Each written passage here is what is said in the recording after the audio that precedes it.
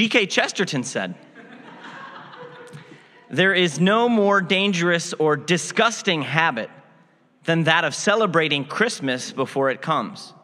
It is the very essence of a festival, that it breaks upon one brilliantly and abruptly, that at one moment the great day is not, and the next moment the great day is. Up to a certain specific instant, you're feeling ordinary and sad. At the next moment, your heart leaps up and your soul and body dance together like lovers. Whatever the day is to you that is festive or symbolic, it is essential that there should be a quite clear black line between it and the time going before.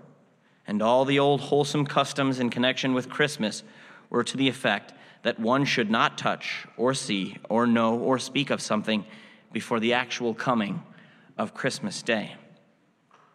That's why it used to be that children weren't allowed to open any of their presents until that appointed hour. They had to sit wrapped under the tree until midnight at least. And so kids, is that what we do in our household? Have you gotten to open any presents? Yeah, our kids have already gotten to open a couple of rounds of presents. And you know, it was that you wouldn't even go out and cut down your Christmas tree and bring it into your house and decorate it and trim it until Christmas Day. And I hear those stories about how people used to, not do these things until Christmas Day. And quite honestly, they sound like they're coming from a different world, a different era. And of course, there were always exceptions. But isn't it just the way that things work, that what were once the exceptions over time become the rules? And it's a safe bet that most of us have been to several Christmas parties, have opened several rounds of Christmas gifts. There's no clear black line between Christmas Day and the time going before anymore. It's all gray, smudged, squiggly lines stretching all the way back to the day after Halloween. But maybe what makes Christmas Day still special is that it remains the day when all that madness, all that rushing around stops. Maybe just for the morning, you get to sit around in your pajamas. You can have a leisurely start to the day, unless, of course, you have little ones in your household. You can stop rushing around and sit back with a cup of coffee and catch your breath and ponder that there is indeed something different about this new day, the one that we're waiting to arrive in just a few hours. And perhaps that's wishful thinking. And so maybe the only clear black line in your Christmas season is right now, right at this moment in this sanctuary. The sanctuary can be a sanctuary, a place of refuge, a port in the storm where you can sit and just be, to sing the songs and listen again to the old story about the day when the world changed. The first Christmas, where a clear black line was drawn in history, a clear black line separating BC and AD, the endless history of the world before Christ, and Anno Domini, in the year of the Lord. That the first Christmas was some great demarcation in history, a day when the history of the cosmos shifted on its axis, sounded then, and still sounds now, like a fantasy.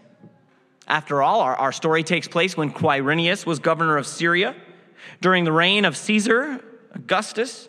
This is the real stuff of history, of epochs and eras, leaders with power, censuses and taxes, the glory of Rome and its empire, the Pax Romana that had brought a hard-won peace to the Mediterranean world. In fact, Augustus himself was treated as a quasi-deity. The pagan temples were well-funded, and their religious services were as popular as ever. If you had told them that the birth of this child marked the dawning of a new age, they would have laughed in your face. And here we come with a story about a baby born in a manger in an obscure town in a far-flung corner of the empire, being the world's true king.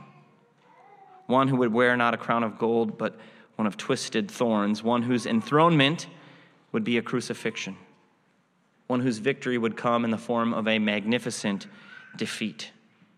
The government will be upon his shoulders, and of his kingdom there shall be no end. This would have seemed as about as believable then as a choir of heavenly angels.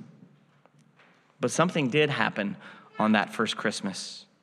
A change that has shaped all of us so profoundly that whether we believe in it or not, we now simply take it for granted. We literally cannot imagine what the world was like before Christmas. And I love these words from Andy Crouch, who is the executive editor of Christianity Today. He wrote, "We forget because we cannot quite imagine how unremittingly cruel the ancient world was to those without proper connections, fame, and signs of fortune. How routinely women were exploited and children were enslaved. We cannot quite imagine because our imaginations have been overtaken by Christmas with its radiant mother and divine child.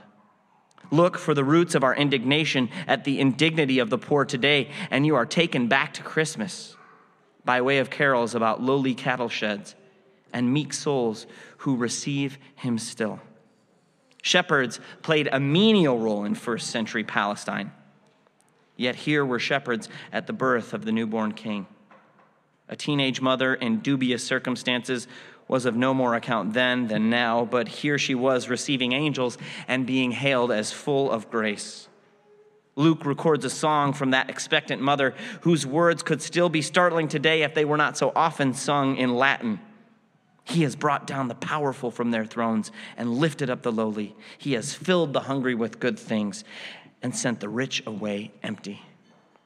Our suspicion of entrenched absolute power, our compassion for the poor and least, our sense that might must give account to right, much of what is most healthy about Western culture started at Christmas and is sustained by imagery drawn, knowingly or not, from its bottomless, imaginative well. That's what makes Christmas Day unlike any other. And that's what keeps it so powerful, even for people across the world who wouldn't call themselves Christian. Years ago, my father-in-law visited Japan before Christmas. And he brought home with him these amazing cultural artifacts from Japan. They were Japanese Christmas cards. And what I remember most about them is that there were several with just hordes of Santa Clauses, these tiny little Santa Clauses climbing over everything, from modern buildings in Tokyo to ancient statues of the Buddha. It was like a Santa Claus invasion. And Japan, keep in mind, is only 1% Christian. But I don't begrudge them Christmas. They too are living in a post-Christmas world. They are living on the other side of that clear black line, even if they don't quite realize it. Because that invasion of Santa Clauses isn't just a symbol of the crass excesses of capitalism and commercialism, but instead a delightfully bizarre reminder that our world has indeed been invaded by joy and generosity. And the world hasn't been the same since Christmas. And so I pray that you will have some time tonight or tomorrow to reflect on the many ways in which that is true, that our world is not the same. And that you will share that joy with your neighbors, whether they believe in it or not. And that you will save something special that you only do tomorrow. That you will find some way to preserve that clear black line. And that you keep the wonder and mystery and sacredness of Christmas alive. Amen.